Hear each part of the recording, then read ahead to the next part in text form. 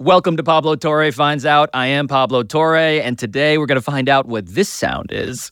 Who will join Elmo in the revolution?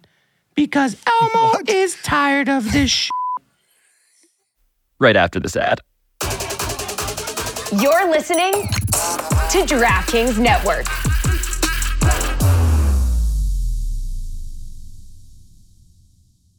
Mom deserves the best, and there's no better place to shop for Mother's Day than Whole Foods Market. They're your destination for unbeatable savings, from premium gifts to show-stopping flowers and irresistible desserts. Start by saving 33% with Prime on all body care and candles. Then get a 15-stem bunch of tulips for just $9.99 each with Prime. Round out Mom's menu with festive rosé, irresistible berry chantilly cake, and more special treats. Come celebrate Mother's Day at Whole Foods Market.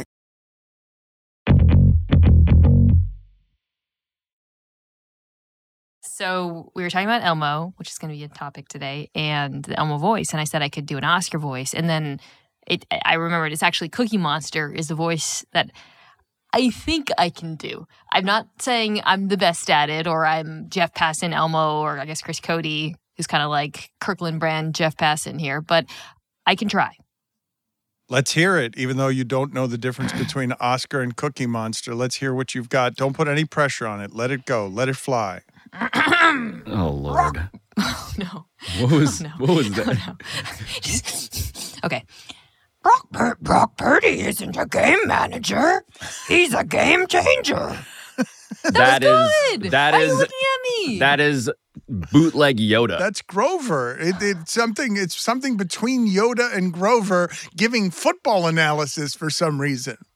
Oh, Big Dan Lepetard thinks he's so much better than me at voices. Let's hear your voice, Dan. No, because the only impersonation I do, the only one, is one of the characters in Harry Met Sally talking about how they fell in love, and I don't think it holds up. It's something that would have been funny in 2002 and would not be funny anymore. Yeah, I thought it was going to be a different scene from when Harry Met Sally. I thought we were about to get Dan Lepetard's screaming female orgasm. Yes, that's exactly what I was saying.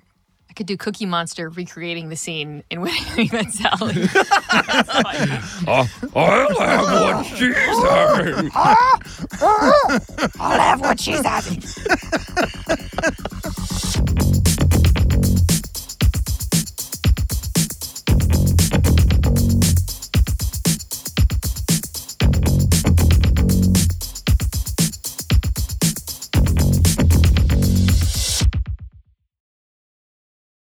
All right, so I wanted to start the show with a little bit of sports, and I mean that very sincerely, because the Taylor Swift thing with the Super Bowl, we'll get into that to some extent, is one part of the whole like right-wing war on America's biggest event. But it's now gone beyond that, beyond Taylor Swift, into just football itself. And I want you to listen to this as our first sound of the show today. I mean, let's be real here. This is bread and circuses on steroids. Major League Sports, in and of itself, is nothing but a PsyOp. Get kids plugged into the cycle of going to public indoctrination camps, playing sports for their school, and going to games.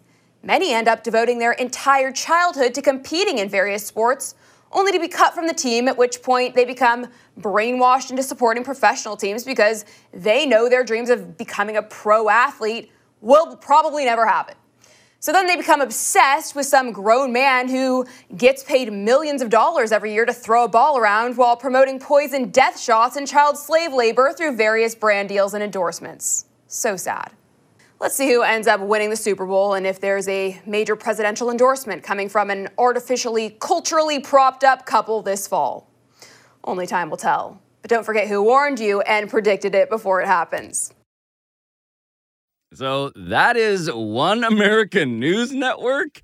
And if I showed that to you in like 2015 and I blocked out the lower third, I think a lot of people would guess that that came from MSNBC. The idea of sports being this sports ball. But suddenly, like, we've gotten to this point, Mina, we've gotten to this point where the right wing, the movement, has decided to attack just sports as a concept, which to me is just the worst political strategy for that group of all time. Yeah, there was a few things while that woman was talking that made me react in the help I'm hit fashion because she was kind of nailing me. But I think you're right. It reminds me a little bit of I can't remember which network it was. Somebody was criticizing Taylor Swift for flying private. And it was pointed out that, wait, so now you're actually, this is a pro-climate change argument, right? And I think that's similar to what you're describing, which is yes, you go so far right that suddenly you're flanking from the left, is how I would describe that clip we just watched. It's what I find fascinating about this is sports, and this is actually kind of a continuation on something I think we've talked about, us three. Sports and Taylor Swift are the closest things we have in modern society to monoculture.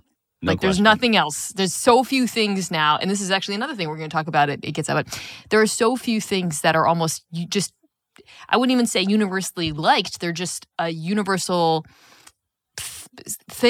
product that everybody consumes. Yes, they're enormous. They're the biggest tent that everyone still walks into, despite liking many other things otherwise. Marvel movies are somewhere in there, right? A distant third, though. A distant third these days, I would say. Yeah, my husband is a music producer. You guys know this, and I remember asking him a couple of years ago, "Do you like Taylor Swift? Like, do you appreciate her work?"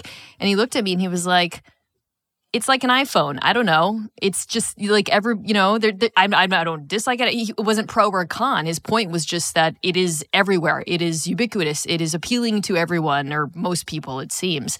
And that's what I find so fascinating about this and what Pablo said. The fact that all these conspiracy theories and hate and politics are being projected onto two things that are so wildly unobjectionable or wildly just normal, generic to an extent mainstream. Yeah, that's it's fascinating. I don't think it's strategic. I think it's just throwing darts and they happen to land on the biggest possible bullseye. But before the last few months of this, wouldn't you say that the single most objectionable thing about Taylor Swift was just that she's everywhere? That was the greatest trigger on anyone not liking her. That she's had too much success, she's got too much of everything, and then someone goes to her show and there are people outside the arena singing her song because they cannot get in, and then they see the show, the people who are there, and they're like, well, that's kind of amazing. But what was objectionable? She's like something out of Disney, but now Disney's also objectionable. Well, it feels like what they've done is they've bullied Goliath into being a David. And so the NFL and Taylor Swift are like this weird underdog against this political movement. A political movement that I will remind you used to be sports personified. Like, the reason why this is so funny to me is that, like, the Republican Party, the right wing, once upon a time, Gerald Ford, right? Like, playing football. I think of all of these guys, these jocks. It was the party of jocks. It's the party of all these politicians who, in the caricature from the left, were like the numbskulled, football-brained idiots. And now what we've done is come all the way around. It speaks to just I think I agree with Mina. It's just like a non-strategic decision, but it also just feels like an incoherent one. Well, you say this, a weird one. But you say this, Pablo, and Mina, help me with some of this, because I keep saying, no matter how some of these arguments continue to stupefy me, the way that they go, I keep saying in this echo chamber, some version of this is funny to me or this is dumb. But in the other echo chamber, it is not. And I'm confused by how it is, even as it becomes more and more difficult to have moral consistencies along all of these lines before you find conflict. I am confused that the other side would listen to what we're saying and just simply argue, no, you're funny and you're dumb the way that you're doing this. I think this is not strategic. Look, the AFC Championship game just broke records. People are still watching football. This is not a calculated, let's take the side opposite football because it's not popular. Football is as popular as ever. I think, however, what is happening is if there's any strategy, it's less about a coherent political stance or an argument, but the strategy is to see, here are the two of the remaining things in culture that move the needle. Let's ride that wave. Because right now, there are so few things that everybody talks about. And some of that is due to the, fragmentation of culture, as we kind of talking about. Some of it is, if I hop on social media, I am directed to Travis Kelce content, Taylor Swift content, and football content. So naturally, people who are in the business of getting eyeballs, that matters to them more than, electing a candidate. The people who we're talking about who are making this argument, they want to get eyeballs, they want to get attention, they want to ride that algorithmic wave. They are seeing, and this is the strategy aspect of it, if I talk about these 4 topics that everybody is talking about right now, it doesn't matter what kind of boneheaded, insane conspiracy theory I graft onto it, I will go viral. I will get attention. I will join this movement. And I think that is what is motivating this more than anything, Pablo. Yeah, look, I want to, a tip of the cap to Dan for pointing out that somewhere there's a different echo chamber, and we should be acknowledging the ways in which we are talking to each other, and we generally agree fundamentally on like the bottom line principles of this thing. But what we're trying to do also, as Mina just did, is sort of discern like what's really happening here and why. And you're right, it is about engagement in any form. And it also means that this party, which used to embrace sports, remember, like Colin Kaepernick used to be a campaign issue because he wasn't sticking enough to the thing that now the right wing is saying should not be stuck to as a general thing people should like. And so the people who are invading, who are like in this tug of war maybe for like the soul of the right wing movement, include this guy. Travis Kelce is this guy who also kind of out of the blue became this big-time celebrity, really rich, really powerful. Why? He's a tight end. He's like a glorified lineman. That doesn't make any sense. Tight ends aren't famous people in football. What are you talking about? What world are we living in? Sure seems planned. Sure seems like something that is like concocted in order to accelerate the fame of these two people, get them to the Super Bowl, the largest screens on earth. Do you know how little you need to know about sports and talking to a microphone for me to feel like a jock in comparison to you? Like, that's Benny Johnson, one of these influencers that is now very popular, Dan. And that dude doesn't know shit about sports in any way. And that's the party that the former grift that, again, campaigned on keep sports pure. These guys just don't even like it, even vaguely. You say this, but I'm assuming that the two people we have shown have followings that probably aren't enormous coming here followings to do anything other than end up in the comments and do the trolling that so many people enjoy doing, because there are a lot of lonely people out there addicted to their devices who enjoy having a voice in these forums that perhaps they do not have in other places. And I want to again press you guys on, because I did some of this on our show this week, and I am genuinely confused by it. I thought Taylor Swift was just benign. I don't think her telling people to vote is anything controversial. I do feel and see the undercurrent of a party that seems to be anti-woman in a lot of very obvious ways, going after a woman who has powerful young women in her influence and can actually be someone who uses that power in a way that is threatening. Because where we are right now, anyone who has power right now in these calls for equality that I keep saying sound like threats becomes a threat to the people who are armed and are used to having that power. So anybody in those instances can become Taylor Swift if they simply ride against you politically. It doesn't even matter who they are. They are simply a vessel for trolls to attack because it's on the other side of something. And no matter who's talking about this, they all have their armies and no one's coming to the other side. No one's being persuaded. No one's changing their minds. There aren't even fence sitters anymore.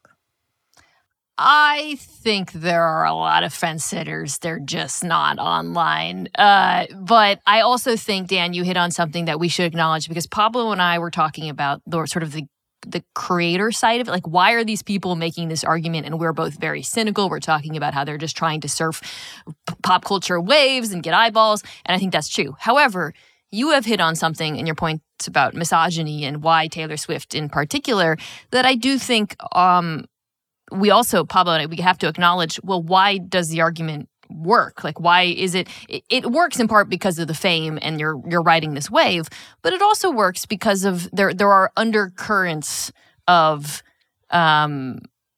misogyny and gatekeeping and this feeling of having masculine spaces invaded that I think do underlie a lot of the bad feelings. And there are people who have bad feelings about seeing Taylor Swift for 0.5 seconds on their TV screens. I don't think it's a straw. Like, it's so funny. This thing is so monolithic now that Colin Cowherd has become like the feminist icon. No, Mina, for Taylor Swift fans. this is my. I don't mean to interrupt you like so many of these people would like to force Taylor Swift to stop talking, but that's okay. exactly it. No, like the Colin Cowherd, okay, has become this icon to Swifties because he actually is seeing the marketplace clearly. There's a lot of really weird, lonely, insecure men out there. The fact that a pop star, the world's biggest pop star, is dating a star tight end who had one of his greatest games ever, and a network puts them on the air briefly, that it bothers you, what does that say about your life? And this is where the fence sitter stuff, I think, is actually quite relevant. I think there are a lot of people who love sports. Okay? There are a lot of people, forget about Taylor Swift. They just love sports. And when they hear a guy talking about a tight end, clearly this no-name has become an engineered product by the Biden administration, they're like, oh, wait a minute. I can't even swallow this bull. Right? It's not a political take. It's not a conspiracy. It's something that they know so intuitively and obviously as a fan of football that they're like, oh no, I think this is bull. It's embarrassing. But Mina, you can talk to you can have specific experience and knowledge how men or cavemen have reacted to you invading the man cave. You particularly, you coming in to the football sphere and sitting next to Ryan Clark and Orlovsky and Dominique and having your opinion, looking the way you do, looking like most people don't look when talking about football over the last 50 years. You've invaded this space and you've been made to feel welcome by colleagues, but I think the constituency, the customer, has made that somewhat difficult for you. That's been an obstacle course. Yeah, I think, though, you have pretty different dynamics at play. I think for me, a lot of the misogyny or resistance I've encountered over the years has been men feeling suspicious of why is she here? What credibility does she have? I must know more, etc. I think with the Taylor Swift backlash, and it's not, universal, and maybe it's even being overstated. I don't know, but the impression I get is that people are annoyed with the idea of the product, or rather, other fans being allowed into their space. I don't think most men who watch football games are like really upset by the fact that they're showing Taylor Swift for 2 seconds. I think they're upset with the idea of what it signifies. Oh, other people are now being allowed in here, or the product is being diluted in some ways. I think that's kind of a different phenomena. That's normal with like bands and stuff, right? That you're attached. You think that's what's happening there? You like this indie band, and all of a sudden they become more and more popular. Football's a funny one to do this with because it's like the Rolling Stones or the Beatles. Exactly. It's not an exclusive club. I feel like when these morons, these misogynists, frankly, when they get mad at Mina, they don't eventually get radicalized into hating football itself.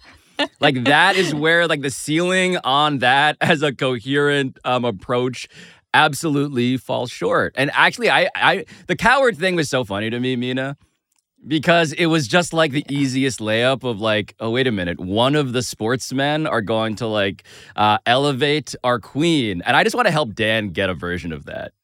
How can we strategize on a take that Dan can say in so a Dan similar can tap fashion? into the Swiftie audience? You're doing the same calculus that Ben Johnson and that weird OAN lady did, by the way, in doing this. Oh, but Pablo, work. Pablo loves the idea that the entire world has turned attention into currency. Pablo, he'll take his shirt off. He's like, yeah, slather it all over my chest, all over my nipples. Attention, currency? I'd love to be there. You're trying to get me somebody that elevates me that way while secretly strategizing so that Pablo finds out has that particular viral appeal. I mean, I see through you. I'll show a nipple. I just think it's funny. We're in a world, look, you wake up in 2024 and the face of math is Dan Campbell. And the face of ball knowing, relatively speaking, is me. Because I know that Travis Kelce is good at football. Okay, but you guys say What a this. life. No, but you What guys, a life. the part that we explored some on our show this week, when Mina's talking about fandom being earned, the idea of that I actually understand. Jets fans looking over at the Swifties and being like, really? You just got here. You don't know who Travis Kelce is. You think Colin Cowherd's a silver fox and you get to play in the Super Bowl 6 minutes after you got here? I know. How did you literally? You just showed up and you're rooting for the best team in the NFL. You won 2 road playoff games. You think that's normal to go hey, let's go through the playoffs with the best quarterback and the best tight end. And even though we're the underdog, we're going to win road playoff games. A glorified lineman.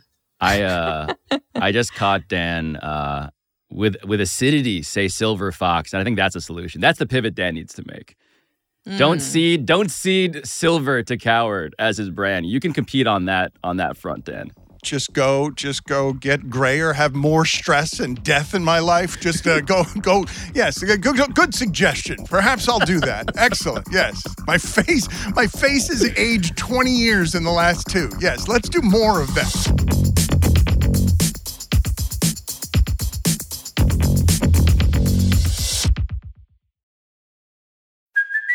Hey, it's Kaylee Cuoco for Priceline. Ready to go to your happy place for a happy price? Well, why didn't you say so? Just download the Priceline app right now and save up to 60% on hotels. So whether it's Cousin Kevin's Kazoo Concert in Kansas City, go Kevin, or Becky's Bachelorette Bash in Bermuda, you never have to miss a trip ever again. So download the Priceline app today. Your savings are waiting. Go to your happy place for a happy price. Go to your happy price, Priceline.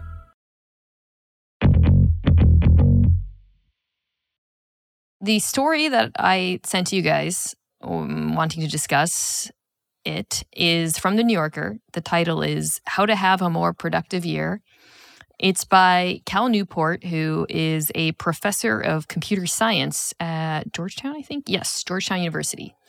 So it's about time management and productivity, and he gives some advice. He talks about the history of productivity books, how-to books in the space over the years, how they've evolved. And then, and this is really the focus of it, the unique challenges of productivity, or of trying to be productive rather, at a moment where not only are we inundated with distractions because of the internet, people can reach us at any time, which also makes it very difficult to segment your schedule, to get things done, to be productive. So he has some advice on that in terms of time management, to-do lists, organizing, being fluid. And I brought it up to you guys because... Because you bragged on a text chain? Because you bragged I did brag. Unapologetically? Listen, okay, I'll just tell everyone what I said. Please. There are not many things that I feel very confident in, that I think I'm great at. Very few things that I would toot my own horn about, that I would view myself as being an expert in. I am amazing at time management and productivity. I have always been amazing at time management and productivity. The nerdiest possible brag. I just get things done on time. I don't know what to tell you guys. I am not late. This was in college. I'm going to lose a lot of people here. I was the student who seethed whenever professors handed out extensions, because I would be watching, being like, well, some of us got this done 2 days early because some of us know how to do schedules and manage their time. And here you are handing out extensions to everyone, and the class is cheering because they got another 24 hours. And meanwhile, I'm like, what? Should have gotten your shit done on time. So I enjoyed this article because I think I thought his tips were good.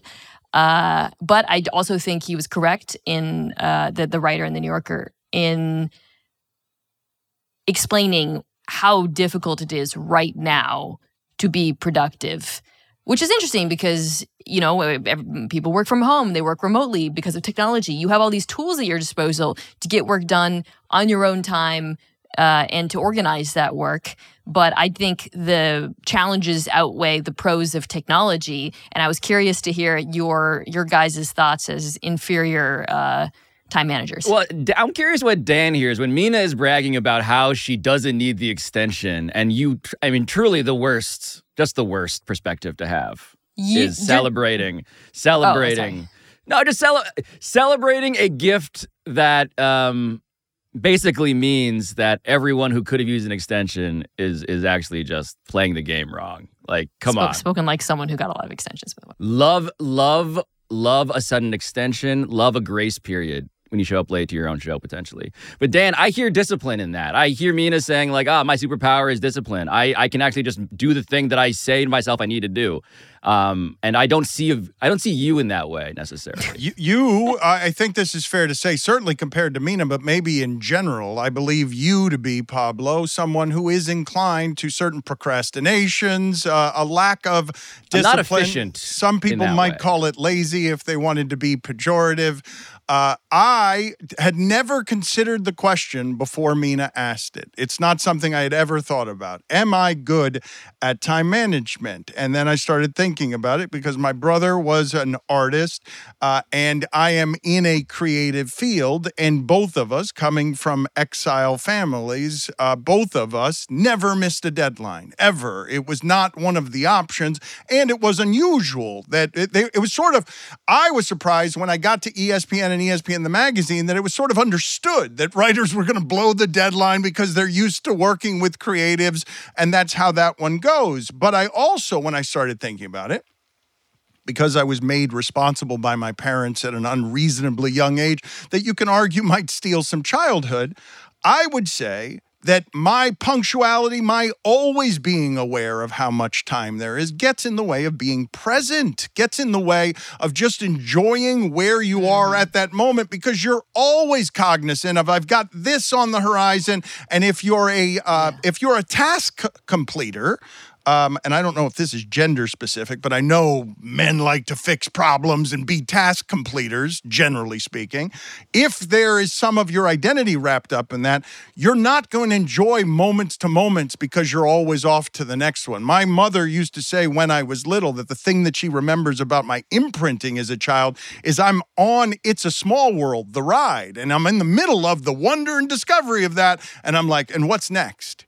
And what's next? And I mean, if you get to 55 years old on what's next, and you're on the It's a Small World ride, and you're not filled with wonder and awe and joy because you got to get to the next meeting. I have so many thoughts about this. So I mentioned actually earlier, my husband is a music producer. My husband is very creative. He's an amazing writer. He is not good at time management. He has asked me for advice he gets overwhelmed by schedules. There have been moments where he's at the end of the day, he's just like, I just couldn't get all of it done. And I went down this rabbit hole and I don't understand how you're done at 5 p.m. every day.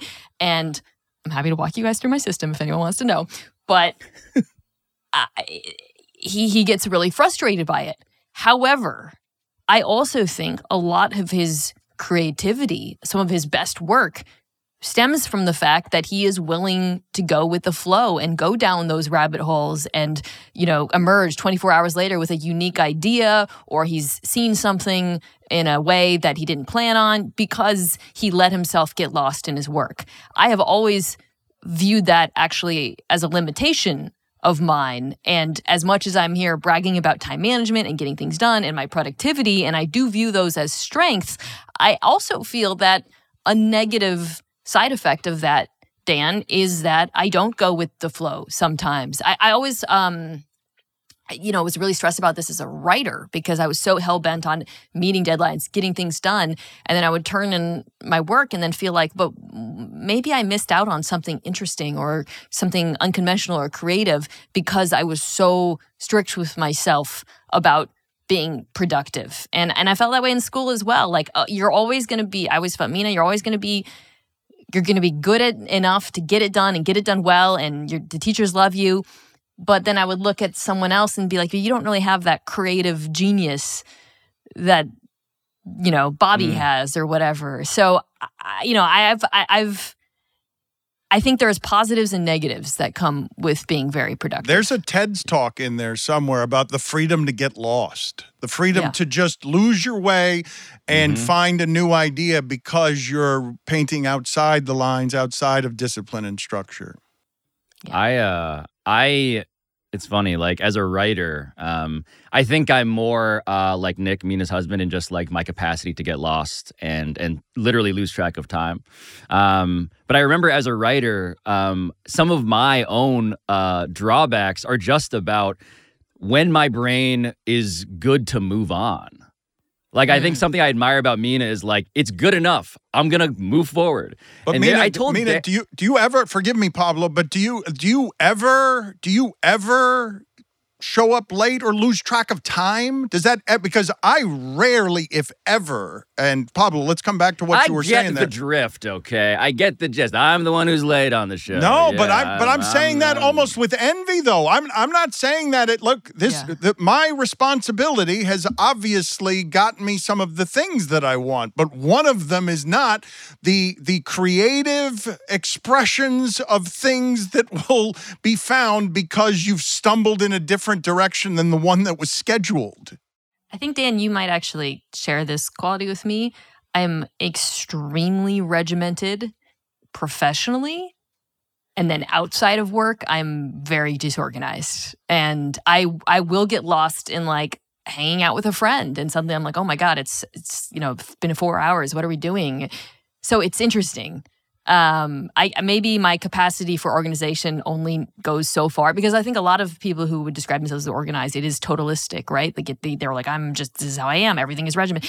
It's really just work with me. Me too. Yeah, like if I showed you guys the other side, if I just spun the camera around and you saw the office, it is appalling right now. Like I like how Mina's office looks like my inbox, which is to say, she's afraid to show us. 25,000 unread emails. Mina is an inbox zero person, but now she's spinning us around on YouTube and the DraftKings Network to,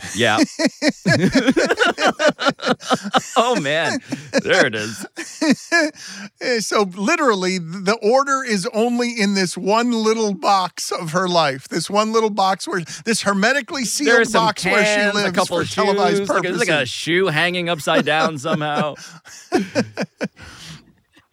You were saying, though, Pablo, for, I interrupted you. I'm sorry. No, it's something I've told you about before, which is like, for me, I almost need to give myself permission. Like, I've checked the box on this being as good as it could be. I am kind of just OCD in that way. It got to the point where when I was in a Google Doc writing stories when I was a magazine writer, I realized far too late that the only way I could really feel comfortable moving on to the next paragraph was for the previous paragraph to feel like a rectangle. Like it needed to be evenly weighted. So like I hate it. If the last like line visually? of the previous yes. Oh, if the previous line of that if the last line of a paragraph was just like a dangling word and a period, I would literally change the paragraph. That's like bringing Make it worse, arguably architecture school to like the circus. Like, what are you doing? Yes, that's no. That's not right. It was deeply unhealthy and admittedly revealing about like what I need to feel like okay, good enough to move on. And I ended up conceiving of an entirely artificial, counterproductive rule, which was it needs to feel geometrically symmetrical, and. I like it's just I am that guy, but also the guy with 25,000 unread emails. Like that's what's happening in here. This, you know me, I'm an inbox 20 or less person. Are you able to manage like the understanding and acceptance needed with your husband to sort of tolerate that he's the opposite of this? Or not even tolerate it, just meet it with compassion at all times, even though it's not you at all? I have, although we've had to communicate through it and so that I can meet him where he is and he can meet me where I am. This is probably the most I've ever talked about my marriage and my husband, but this might be helpful for anyone where one person is very time. My wife, I should say, my wife is the opposite of me. Super regimented, always on time, highly organized, type A in that regard. So something that we would sometimes that would bother me is if he'd say he'd be home at a certain time and then would be home late, and what I had to explain to him was I'm not upset because you're late or because you're working or whatever. I'm upset because you set incorrect expectations. No, this is, if I can give one piece of advice, like this is it for people who have these types of relationships. All you have to do is just not say you're going to be home at the wrong time. Just tell me, be like, I don't know when and I'll be like, fine. In my to-do list, I will change that to reflect that. My expectations will be set and I will be happy. I don't care if you're late. I just don't want to have my schedule with. And once we realized that and started communicating about it better, we never have any issues about punctuality. I just personally hate that I've created a podcast where I get nagged by my wife through the vessel of my friends. I cannot imagine how frustrated your wife is daily that you are a professional communicator. Unfortunately, you didn't learn this lesson from her, where I'm guessing you are constantly failing to meet expectations that you've raised to an unreasonable level. I am constantly home in 5 minutes, 25 minutes ago. It's a disaster. It is hard to love that, Pablo. It is hard to love that. The worst. She should be allowed a physical leash on you is what she should be allowed, given how frustrating that must be.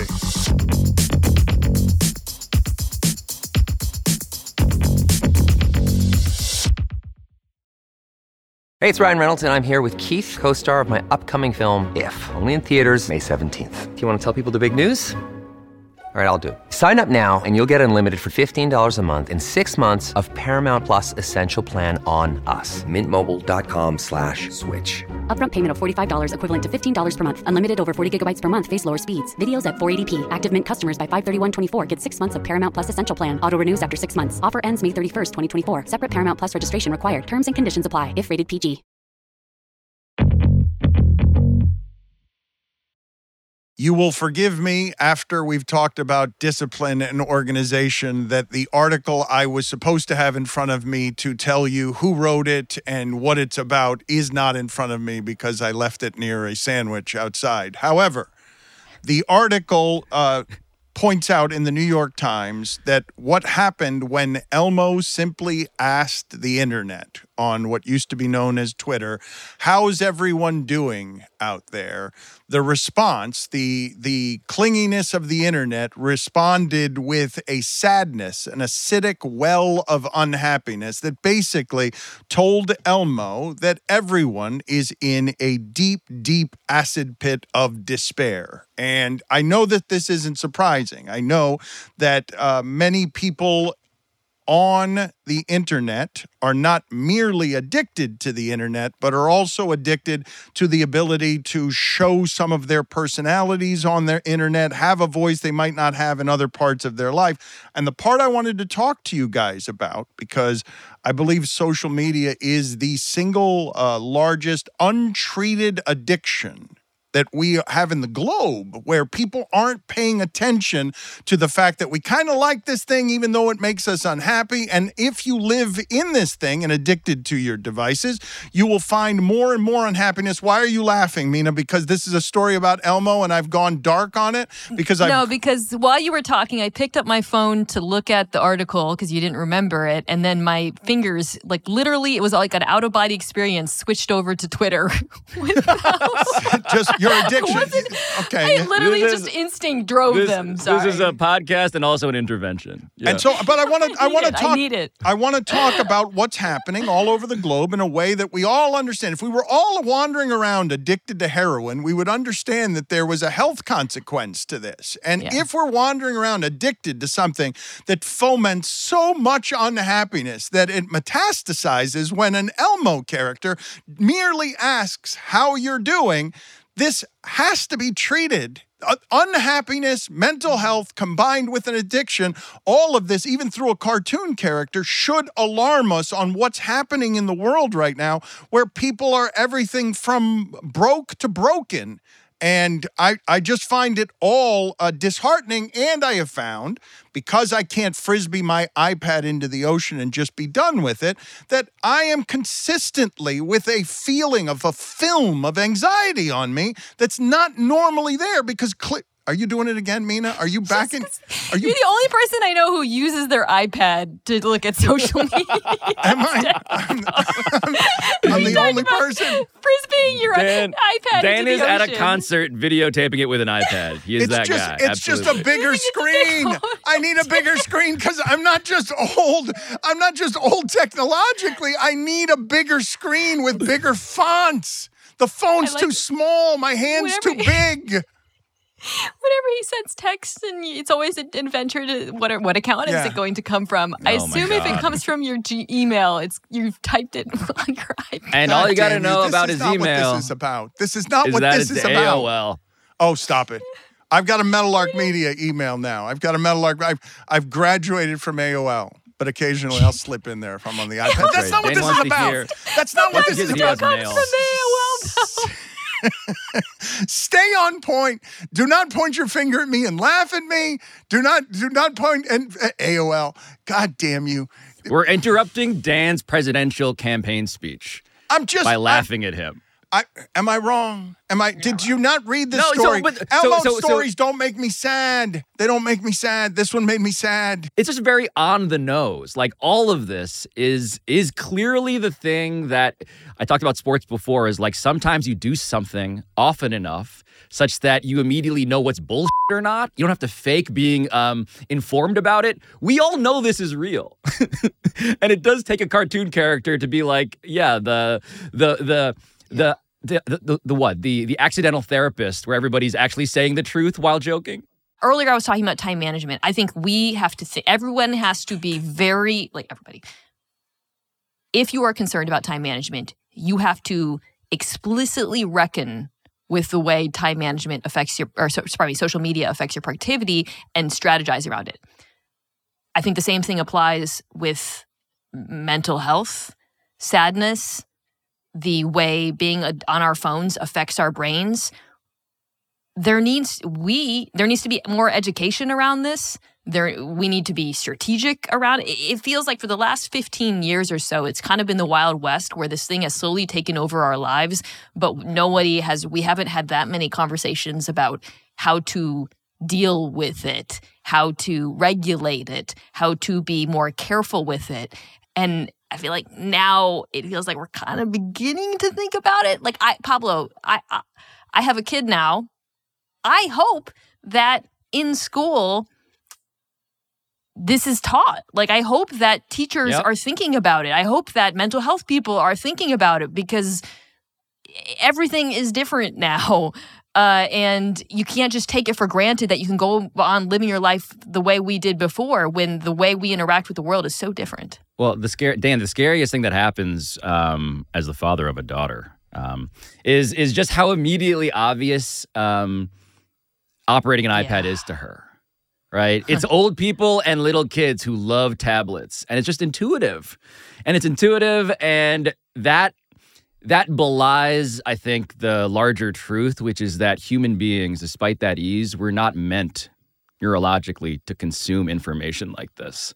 I just can't come up with any other answer other than we weren't meant to be like this. But even the most time-managed people like Mina, we're not meant to manage all of these morsels of information. I think that's revealing about who can handle this. Beyond that, though, right? Because if you have a parenting blind spot, and I don't have kids, but I would imagine that these devices are excellent babysitters, and you should be disciplined about how early you put this in a child's hands. But when we were talking about this a moment ago, and I was thinking of the effect that it has had on me as someone from the AOL age who is a formed adult, if it's this corrosive and contaminated to someone who knows what he wants and needs at this age, what is the impact of this thing on teenagers? What is the impact of this thing on younger people? When you talk about not having the tools,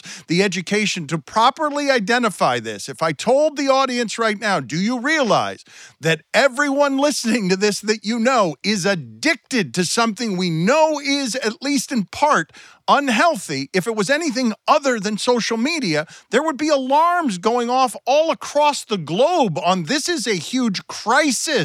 This is a crisis for future generations because this is so corrosive and it is so unknown in spots that we are rotting our young people. Because I'm telling you, I have difficulty with it when I'm a otherwise confident, formed adult that finds myself plagued by certain anxieties that weren't there before. They just weren't there, that this thing is responsible for. It is still unappreciated, I think, how significant of a problem it is, to your point, Dan. And I just speaking for myself, there was a point last year where some people were making videos about me or whatever, and I was looking at it and I broke down in tears. I remember I was about to go for a run, and I sat down and I opened my phone and I looked at it and I started crying. And then I remember I called my friend Mike Golick Jr. and he kind of talked me down. And after that, I changed it so I could no longer see what people I don't follow say about me. And I you not, it probably increased my happiness from that point on by 25% in real life. And I bring up this example to sort of, I guess, get at where I think we have to go, which is we need people, experts, teachers, parents, whatever, to develop these types of strategies for everyone. That's just a concrete example of something I had to have an intervention in how I use the internet because it was affecting my mental health. I think those sorts of strategies are needed for children, teenagers, adults, because it feels like a crisis to me. It makes me long, to come full circle here, for the days of AOL. Yeah. Where there were walls around our audience. One of the issues, of course, is that everybody's perpetually talking to people they don't mean to talk to. And we're now also overhearing conversations that, in Mina's case, were deliberately meant to torture her. But even the ones that aren't targeted at us can be exhausting and affect how... There was that chart recently that was staggering about Gen Z, men and women, boys and girls. Just the political divergence of boys becoming conservative, girls becoming liberal along these just standard political axes. And I have to imagine that just the way that the algorithm is sorting us like an evil sorting hat, we don't want that. We don't want that degree of difference. And it reminds me that Mike Golick Jr. is a great person to call in that circumstance. And he's maybe second only to this person. Elmo wants to know why everyone is so angry. Elmo has been pondering the secret sadness hiding inside everyone living in modern society. And what Elmo wants is everyone to be happy. But we live in a dystopia where everyone assumes everyone is lying. And the only thing I believe is that everyone is sad. It makes Elmo regret capitalism. Elmo wants to burn capitalism to the ground. Who will join Elmo in the revolution? Because Elmo is tired of this shit. Whoa. Chris, nailed that. Sorry, Elmo. Yeah, thank you. My bad, yeah. That was really good. That was shockingly good. Shockingly good. Not as good as my Cookie Monster. God. 10 takes. It only took 10 takes.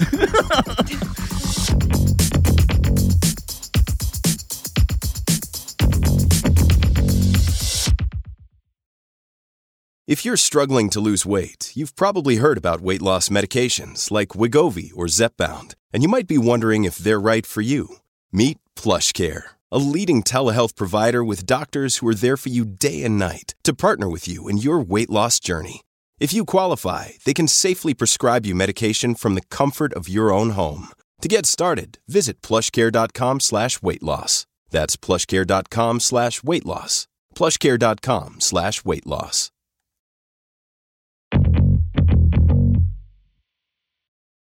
So at the end of every episode of Pablo Torre Finds Out, we go around this table and we say what we found out today. Who wants to go first? I'll go first. I learned more about Mina's marriage than I have ever known before. We got up in there and we found out about what a functional union Mina has in the chaos of trying to raise a little shit monster. You know, Dan, I was watching you and I could see you had a little bit of hunger in your eyes, so I threw you a few emotional morsels. Oh my God. They were so good. The truffle pig. That'll keep you satiated for a while. Just throw a little bit your way. Well, speaking of marriages, I learned that Pablo's wife is a saint, and God knows what she is dealing with. I couldn't even imagine. God Good almighty, Lord. right? I mean, I know her. She's great. Yeah, Liz, what I found out today is that I need to text my wife right now before she hears this episode so I can show proof of change before she realizes that it was just content all along. You'll forget. He will forget. You're not going to do it. Surely forget. He will not do it. You're not going to do it. I'll do it in like 5 minutes. Cookie Monster. So hungry for emotional truths. Tear down those walls. What? Did Cookie Monster become Ronald Reagan at the end? Build the wall. Tear down the wall. I don't know. Don't co-opt me for your politics. It's not Cookie Monster. It is Yoda. It's Yoda.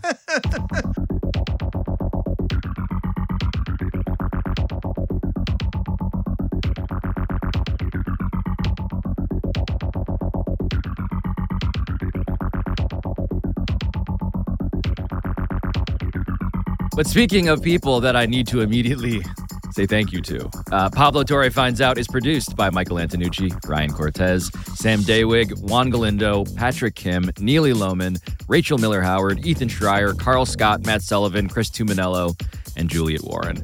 Studio engineering by RG Systems, post-production by NGW Post, our theme song by John Bravo, and we will all talk to you next week. For the ones who work hard to ensure their crew can always go the extra mile, and the ones who get in early so everyone can go home on time, there's Grainger, offering professional-grade supplies backed by product experts so you can quickly and easily find what you need. Plus, you can count on access to a committed team ready to go the extra mile for you. Call, click Grainger.com, or just stop by. Grainger, for the ones who get it done.